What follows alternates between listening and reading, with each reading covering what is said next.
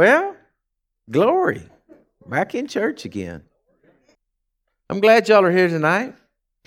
So, as I told you that, I had no idea for sure what we were going to do on these Wednesday nights. We're just going to see what the Lord wanted to do, and we're going to all be focused on healing.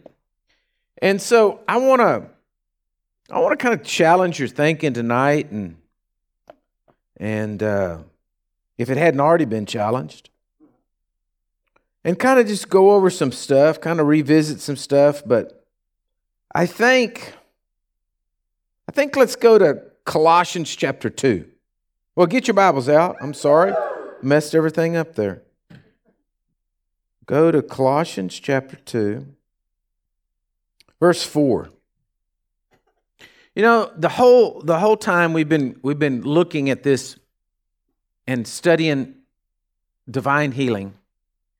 It's like I said, our problem is that we've been taught wrong for so long. It's sometimes hard to change our thinking, because if you start pulling yourself over, it's like following that rut in the road. You get out of it, but then you don't watch what you're doing, and then you're back in the rut, and then sometimes you just stay in the rut. And it's kind of like that with our thinking. We have to be challenged, and then get out and stay out, and then finally just get off track. The best thing is just get away from it all. Get over on the other side, and but it's hard because we've learned, we've grown, we just keep doing the same thing over again, but we've got to see a different result. Amen.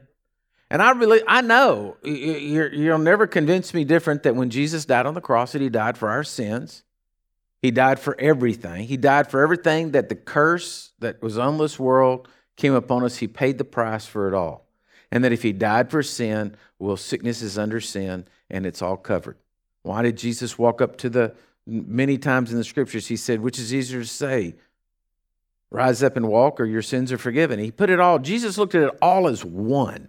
He didn't look at it as two separate things. There was sickness and there was sin. He just looked at it as all as, there's separation from God, and when you get close to God and you get right with God, then everything lines up. That was basically it. But then we get the definition of sin. We get to put in definitions on sin. And we get to say, oh, well, they're a sinner if they did this, and but you're not if you did that. And then that's what happened to the Pharisees and Sadducees. They got it all religious, and they got in there, and they started saying, well, let's somebody write this down. Let's make a book. Let's put it in there. So they call it the Talmud, and they put it all in there and say, well, you're not really sinning if you did it this way. I mean, even today, on the Sabbath, traditional Orthodox Jewish people can't work, so the wife has to prepare. If they're going to have a meal on the Sabbath, they have to have ovens that come on at a certain time. I'd never get that right.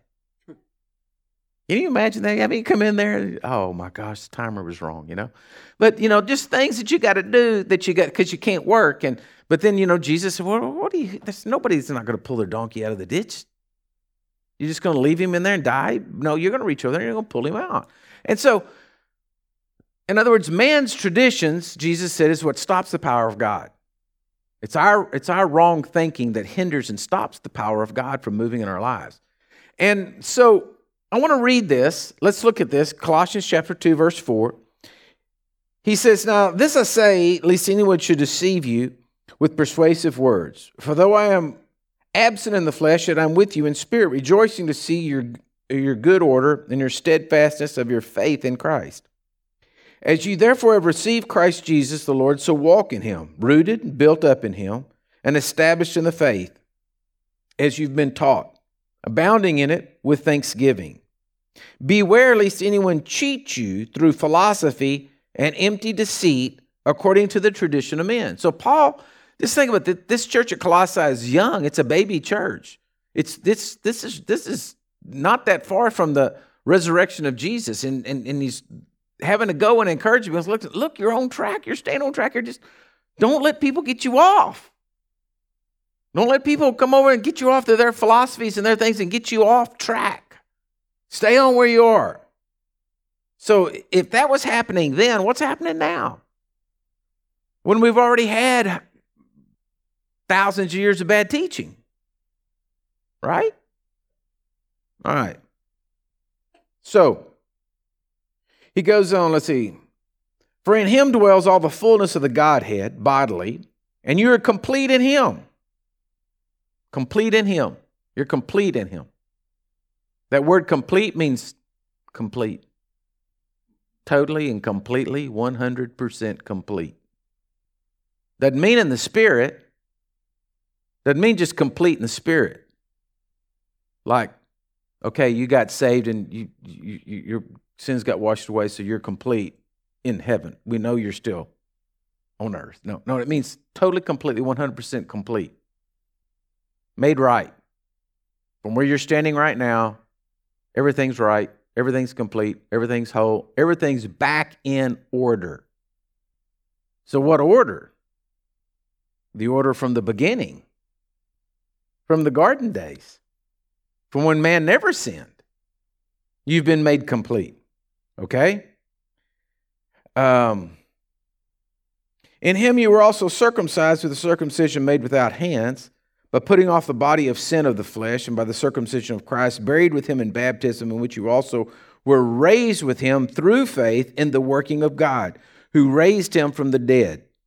And you being dead in your trespasses and your uncircumcision of your flesh, he's made alive together with him, having forgiven you all your trespasses, having wiped out all the handwriting of requirement that was against us, which was contrary to us, and has taken it out of the way, having nailed it to the cross. Okay, so just think about that for a second. He said everything that was ever against you got nailed to the cross. All right, so the Apostle Paul is preaching to the church at Colossae, right? So, I mean, there's really no difference in him preaching to you tonight, because those people, they weren't the apostles, right? They were just people who got saved after the resurrection of Jesus through the gospel. So they were just church people. He's writing them and saying, you folks, everything that was ever against you, because you've made Jesus your Lord and Savior, you've looked at him, his blood has washed you and cleansed you. Everything that was ever written out against you, everything out that, Jesus has taken that and he nailed it to the cross. It's over with. It's done. You never have to think about it. That's pretty impressive, right? So then why do we hang on to it? Why do we hang on to it?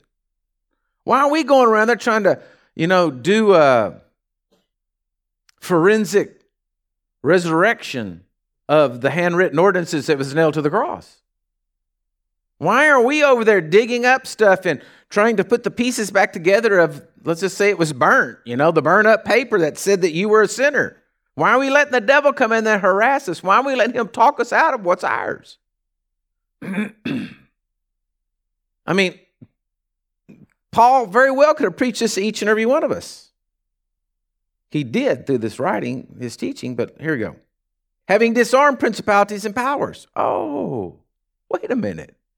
So you mean the enemy gets something against you if you still had something against you? But if he doesn't have anything against you, he's disarmed. If he has no rights or privileges to you because you're under the blood of Jesus and you have a relationship with your Heavenly Father and everything's forgiven, and he doesn't have anything to say, he can't say anything. He has no place. When I first got saved and I was reading the Bible and I was looking at everything and just trying to learn and grow and I got around, just different Christians. And I remember going into a Christian bookstore. This is probably 5 years after I was saved. And going in a Christian bookstore and standing around watching and looking at the people walk by, and I could begin to tell who was what denomination. And that kind of scared me. It was like, wait a minute, why are people, you can tell that's that denomination, and that's that denomination, that's that denomination. They're molding people into denominations rather than molding people to be like Jesus. Where's the real Jesus? And so that made me back off and sort of say, whoa, wait a minute. I want to be like Jesus. I want to find out the real Jesus, and I want to be like him. I don't want to be molded into something and give the enemy any place because he has no place in my life. Right? Okay. So he says, so let no one judge you in food or in drink or regarding to festivals or new moons or Sabbath, which are the shadow of things to come, but the substance is of Christ. Let no one cheat you of your reward. Let no one cheat you of your reward. Let no one cheat you of your reward. Healing is a benefit of salvation. Hear me. Healing is a benefit of salvation. So don't let the enemy bring up something against you and cheat you out of what's yours. Let no one cheat you out of a reward, taking delight in false humility and worship of angels, entreating to those things which has not been seen, vainly puffed up by his fleshly mind, not holding fast to the head, from whom all the body nourished and knit together by joints and ligaments grow with increase that is from God. Therefore, if you died with Christ from the basic principles of the world, why, as though living in the world, do you subject yourself to regulations? Do not touch, do not taste, do not handle, which all concerning things which perish with the using, according to the commandments of doctrines of men. These things indeed have the appearance of wisdom in self-imposed religion, false humility, neglect of the body, but are of no value against the indulgences of the flesh. Okay? So now I want you to go to the Gospel of John, chapter 20. So let me ask you this question as you're turning there. Have you ever been to a party, social event that you went to and you got in it, and let's say it was a crowded room or whatever, and you didn't feel comfortable? Look at all you. Oh, yeah, well, yeah. And so, I don't know why you felt uncomfortable. Maybe you felt uncomfortable because maybe you didn't dress appropriately. Maybe you didn't have what it took to dress appropriately. Maybe it was the uncomfortableness of people or them looking at you or, whatever. And so it made you, I'm using that example of how it made you feel. It made you feel, uncomfortable. It made you feel insecure. It made you maybe, whatever. I don't know. But it wasn't fun, right? Well, what the enemy wants to do is he wants to flip this situation around on you to where you don't feel comfortable in the things of God. Think about that. I'll never forget, years ago, I was working with Central Christian University, and I was doing some missions work for them overseas, and so they were having a big board meeting, and so they wanted me to come, and I was kind of like the director of missions, and so I went into this meeting, and I don't know what I was thinking. I just was thinking, you wanted me, I'll go home. So y'all wanted me in this meeting, and so I went in there and I sat down with all the guys, and we talked for a while, and then we went out to eat. Went to some restaurant. I don't remember where the restaurant was. Some restaurant. Everybody's eating there, and there was this one pastor. He was a pastor, but prior to going into the ministry, he had been a model for GQ magazine. So this boy was Slick Willie, man. He was dressed. Boy, he was slick as they come and just manicured to perfection. And so, I didn't even try to talk with him. And I was just there, probably just like this. And so we got through eating, and so when I walked out, I got a toothpick. Didn't think anything about it, nothing about it. Got this toothpick, had it in my mouth, messing around with it, So we went back in the meeting, and I still had that toothpick. And so I was sitting there while they were all talking, and I was kind of sitting back. I was kind of in the back, and I wasn't at the head of the table or anything. I was kind of in the back, and I was messing with that toothpick. And all of a sudden, that guy just erupted. And he says, slammed his hands down on the table and says, "My Lord, would you take that toothpick out of your mouth?" We weren't talking about toothpicks. Totally out of the blue. And so, of course, this is a good many years ago, and so I had a little more frisk in me than I do now, and so I just said, "This toothpick?" And I said, just put it back in my mouth, and I said, "Well, you can come over and take it out of my mouth if you want to." And he just blew up, and he just was just irate. And I thought to myself, what is wrong with this guy that I'm just sitting here minding my own business? Now, I was comfortable in the meeting. But he was uncomfortable with me. I don't know why. I guess maybe it demeaned the whole place because I was in there or something. I don't know, But he just got up and he left. He just couldn't handle it. But I thought to myself, isn't that funny? He doesn't think I fit, but I got invited, so I'm happy. Y'all invited me, so what's the big deal, Because I knew he wasn't going to go to Bulgaria, and he wasn't going to go in the middle of the mess that I had been in, so, he wasn't going to get his feet dirty. But I was comfortable. But he was uncomfortable with me. What the enemy wants to do is he wants to make you like that. He wants to make you uncomfortable in the things of God. He wants to make you think you have no rights or privileges to be in the room with God the Father, the Son, and the Holy Spirit. He wants to make you feel uncomfortable, like you have no rights or privileges. Like if you walked in the room and there was Abraham and Isaac and Jacob and there was all the people that you were just like, oh gosh, I feel uncomfortable because I don't know that I belong here. That's what he wants to do to you. Because the moment he does that to you, then you take yourself out of your rights and privileges as a child of God. And he can come in there and say, oh, goodness gracious, you don't have any right to be here. So look at this. Gospel of John, chapter 20, verse 17. Jesus, after the resurrection, Mary runs into him, and Jesus says, do not cling to me, for I have not yet ascended to my Father. Now, that if it stopped right there, if it just right there, that was all he said, we'd all say, oh, yeah. Jesus hadn't yet ascended to his Father. But then he says, but go to my brethren and say to them, I'm ascending to my Father and now your Father. No, wait a minute. Let's just put that back. In my Father's house, I'm talking about my natural father's house, I'm pretty comfortable. Hello?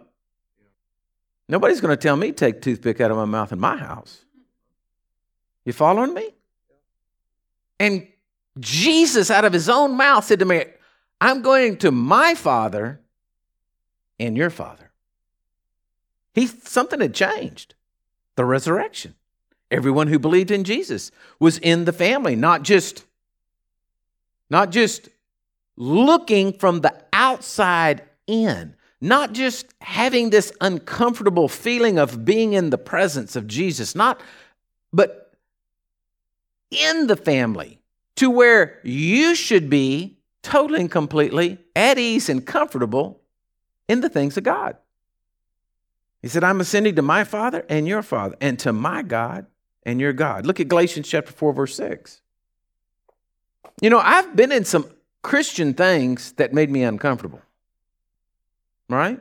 I think if you've been to any, conferences or anything like that, I've been around some things that made me uncomfortable. I was like, man, what is going on here? Right? But in my Father's house, I'm talking about in my Father's house, in the presence of God, in the Word, in the presence of the Word, in the presence of Jesus and all like that, man, I'm totally comfortable. Religion makes me uncomfortable at times. Whether it be, whatever kind of religion it might be, from one end of the spectrum to the other. That makes me nervous. Right? Because when we start talking about dress and we start talking about this or that or the other, and you start getting into all those kind of things, it makes me nervous around those kind of people because I'm like, something ain't right with you. It's my thinking, because you haven't met my Jesus, because he doesn't care about that. Hello? Now, I like to be comfortable. And that's when we have soft chairs. Right? I mean, I could get them all out of here and we could sit on hay bales if we thought it'd make us more religious, but that ain't going to be much fun. Right? So I'm for comfort. I like air conditioning. Right? I don't want to sit in here and sweat. Right? So I'm saying it's not religious. I just want to be, I just know I'm comfortable in my Father's house. When it's my Father's house. When it's religious house, I'm not too comfortable. Right? Okay, Galatians 4:6, what does it say? And because you are sons, God sent forth the Spirit of his Son into our hearts, crying out, Abba, Father. Therefore, you are no longer slaves, but a son. And if a son, then an heir of God through Christ. An heir? See, it gets better. You're not just an adopted child into the family that, you're always going to be second rate. You're not somebody that he just let in because, he didn't have anything else to do with you. Felt sorry for you, just let you in. See, the devil wants to play all those cards to you so he can cheat you out of who you are. Now, I'm a father, and if my son needs something from me, he's going to get it because I love my son. Well, then what about your Father in heaven? He's going to say, well, you need to stay there and suffer for a while. You need to learn something from this experience. Your Father, your heavenly Father, God that created the heavens. Man, folks, listen to me. My daddy created the world. And somebody can say, well, who do you think you are? I just got saved. I'm just following the rules. I just entered into the covenant and I'm following the rules. The rules say, if I believe that Jesus is the Son of God, that he's raised from the dead, that my sins are forgiven and I'm in as a son. Yes. So I'm just going to take it. Well, I want to say, well, that's not right. That couldn't be right. Man, it's the best deal I ever found in my life. When I read the Bible for the very first time, after I asked Jesus into my life, and I read the Bible for the very first time, all I could look at was, why has the world not run for this? This is the greatest thing there ever was. No one needed to sit there and interpret it to me as I just read through the Bible. And I was like, this is the greatest thing there ever was. What is wrong with people? Why aren't churches full? Holy cow, look at this. And then I knew that, give me 3 months, 6 months at tops, I could get the world saved because I was going to tell everybody what the Bible said because apparently nobody else had heard. That's the total attitude I had, And then I just kept getting shot down left and right. And I was like, you guys are crazy. What do you mean? And they said, Robert, I think you've kind of gone over on the deep end. I'm like, have you read your Bible? Because this is too good to be true. But that's what he says, Galatians chapter 4, verse 6. It came in our heart. Now we cry out, Abba, Father. Okay. Go to Romans 8:15. Romans 8:15. You did not receive the spirit of bondage again to fear, but you received the spirit of adoption, by whom we cry out, Abba, Father. The Spirit himself bears witness with our spirit that we are children of God, and if children, then heirs, heirs of God, and joint heirs with Christ. If indeed we suffer with him, we might also be glorified together. Now just hold on. Let me ask you something. Did God the Father help Jesus, the Son, here on earth when Jesus was on earth? Well, everybody prayed for got healed, right? There was an interaction between God the Father and God the Son, right? So if God helped Jesus on earth, then why wouldn't he help you on earth? If you're an heir and a joint heir with Christ, a joint heir would mean that he got everything, you got everything equal to the other heir, correctly? You're a joint heir. So there's $100 and both of you got $50. I had an aunt, she was actually my great aunt, who when she passed away, she left in her will her estate, but the estate went to, they had no children, so the estate went to every blood heir. So the lawyers had to go through and look, and everybody that was a blood heir received an inheritance.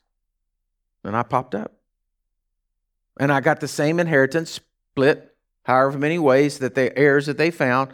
Everybody got an equal inheritance because we were all blood heirs of that estate. Nobody got more. We all got the same. Everybody got the same amount. Well, wait a minute. If everybody from heaven gets the same amount as God gave Jesus when he was here on earth, I think you got more than you need.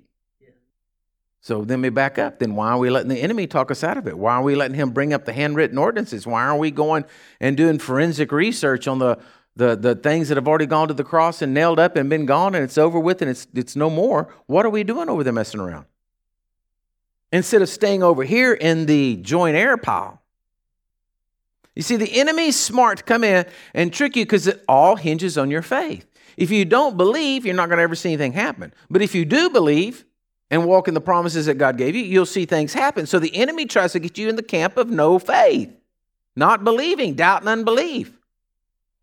Yeah, but what about? Yeah, but.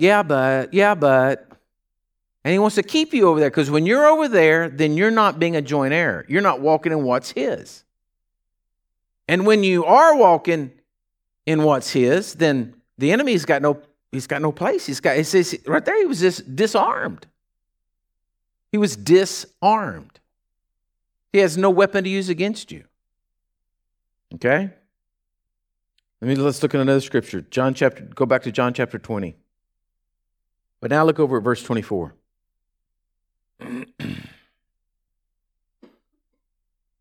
John 20, verse 24. Now Thomas, called the twin, one of the 12, was not with them when Jesus came.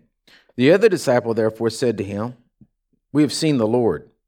So he said to them, "Unless I see his hands and the prints of his nails, and put my finger into the print of his nails, and put my hand into his side, I will not believe." Wow. So what's up with Thomas? I mean, going from his statement, he was totally convinced that Jesus was not the Son of God. Right? That there's no way he could have been resurrected from the dead. His belief was there's no way he could rise from the dead. He says, unless I put my fingers, like he's saying literally, if I can stick my finger in there, I'll believe it. So he's pretty convinced that he is not resurrected. He said, and then in 8 days, his disciples were again inside, and Thomas was with them, and Jesus came, the door being shut, and stood in the midst and said, "Peace be to you." I just love how he does that. He just slips right in and says, "Hey," and everybody's, freaks out. And he said to Thomas, "Hey, big boy, get your finger and put it in over here. You want to see a hole? Check this one out." Right? Can you imagine what Thomas felt like? Jesus just like, "Yeah, here. You want to see a hole? Look at this baby. Put your finger in here. Come on. Put your finger in here, boy." Thomas, he's just freaking out. Right? And he said, "Look at my hands. Reach your hand here. Put it into my side. Do not be unbelieving, but believing." And Thomas answered and said, "My Lord and my God." Right? Pretty convincing. And Jesus said to him, "Thomas, because you have seen me, you've believed. But are those who have not seen me, blessed are those who have not seen me, and yet have believed." So here's this element of faith that if we're like Thomas, so let's just say Thomas wasn't at the right place at the right time. Let's say he was absent the second time. Let's say he had gone and done something else. He wasn't with them. And then they all came and told him, "Jesus came back. He just walked in the midst of us. He said, 'Peace be with you.' And he was there. We talked to him." He would have still been like, "Oh, you guys have all gone crazy. What have y'all been smoking in there?" Right? Because he was, from his first account, he was totally and completely convinced there was no way. So what happens to us is when we put ourselves in a position of, well, I'll believe it when I see it, you're always in a position of doubt. And what I've come to understand is, it's not like I need to see it before I believe it. I just want to know what the Word says, and then I'm trying to convince myself and work myself and sow seeds in my heart and grow seeds of faith to believe what the Word says. You'll follow me? Now, I want to tell you this. It does help when you see it. Right? But isn't that pretty sad? I mean, just think about it. I have taught enough and preached enough in these last month or two, going on 2 months, on healing, that if you're not convinced that there's biblical, Jesus does heal today, just like he did 2,000 years ago, then, and you're still full of doubt and unbelief, then either you're not sowing seeds, you're not growing, you're not cultivating your garden, you're not really attending to the word, you're not really looking at it, you're not really doing much. You're kind of like Thomas, just backed up and say, oh, well, maybe not. Because you're challenged. I just know what the Word says. I'm just going through the Word. This is not the doctrine of Living Waters Church. Well, it is a doctrine of Living Waters Church, but I'm saying it's not something I brought up and trying to put upon you. I'm just reading the Word, and that's the Word. Right? I mean, you got to go look it up in your own Bible and read it. But yet I can tell you, man, you get out there on the internet and get to search and do whatever, you can absolutely find the person out there saying that the exact opposite. But so could you on everything. I guarantee you, right, you could take something simple like penicillin right now, and you could find somebody that said, oh my gosh, don't take it no matter what you do. Another person will say, oh my gosh, you better take it if you're going to die.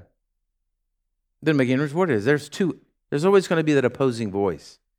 It's up to us to quit looking from the outside in, and it's up to us to step into what the Word says. And either you are a son, you are either a child of God, born again, and all the handwritten ordinances are against you are gone. You are clean as a baby. You have the right to walk in the room and not feel uncomfortable with Abraham, Isaac, and Jacob. You have the right to walk in and just be able to stand right there with all the saints in glory and be able to just run up and high five Ezekiel. I don't know if he's into that, but I mean, you got the right to. Right? Walk up and ask Moses, man, can you just throw your stick down? Here, let me get back. Throw that stick down over there. Let me see it turn into a snake. Right? I mean, you've got to just be able to know that if the word is true, it's true. So then why does it challenge us to go the next step to believe that God's going to do miracles through our prayers? Why does it all of a sudden this thing click in our head that our Heavenly Father maybe is not going to help us? It's because we're looking from the outside in. We removed ourselves. We only said He's going to give us so much. He's not going to give us the full package. You're not really a joint heir. You're not really going to get it all. You've just got a limited portion. And if you were Mother Teresa, you'd get a bigger portion. If you would do more, give more, pray more, or do some kind of work, so then surely He would bless you more. But man, joint heir is joint heir. And I want to tell you something. When, like that inheritance I got, it changed my thinking because I realized that every heir got exactly the same amount, no matter who they were, no matter what status they were, no matter if they were of good standing or not. But they had the blood in them. And I got what I got, not because of what I did, not because of what I had accomplished, but because of the blood in me. And it changed my thinking. Because if now I'm a joint heir with Christ, it's by the blood. And I'm a joint heir by Christ by the blood, whether they like it or not.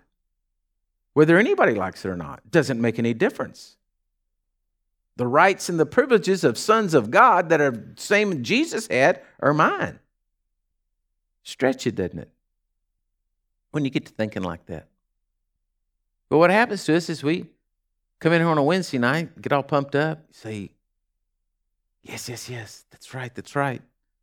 And then by, tomorrow morning, something's going on, and you get off on something else, and you chase another rabbit and fall back in that rut, go back on down the road the same way. And that's where we've got to change. We've got to change that.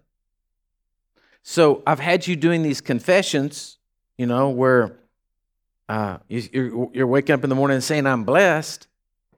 So maybe you need to write you a new confession and write down in there and say, I'm blessed and I'm a joint heir with Christ Jesus. By the blood of Jesus, all that Jesus has is mine. You start challenging yourself on that. Start looking at it. Start thinking about your heavenly Father. Quit looking at earthly things and start looking at heavenly things. Amen? And don't give the devil any place. And then watch what happens. I want to encourage you, if you come into a situation, you don't have to be some great theologian to pray for people. Do you know that most people, what I found is most people won't take preaching, but most people will take prayer, especially if they're hurting. And you say, can I pray for you? I've never had anybody say, don't pray for me. Right? Have you anybody ever had that? I mean, you say, can I pray for you? I mean, like if you just went up and somebody's upset and you say, can I pray for you? What do you do? You know, maybe that. But I'm talking about somebody's hurting, just got a bad diagnosis from a doctor, just got something going there. Say, can I pray for you? They're going to say, yeah, pray for me. Why? Because people are looking for anything when they're hurting. Yeah, give them some hope. So, that's what I'm saying. Don't back up, man. You're a child of God. You have every right to lay hands on the sick and see God do miracles. You have every right to pray for people and know that God's going to move. He's just looking for your hands and your mouth to say something. You are the agent here on earth. You are the heir here on earth. So grab it and go with it. Amen? So look at the person beside you and say, he's talking to you. Amen? Amen. Well, praise the Lord.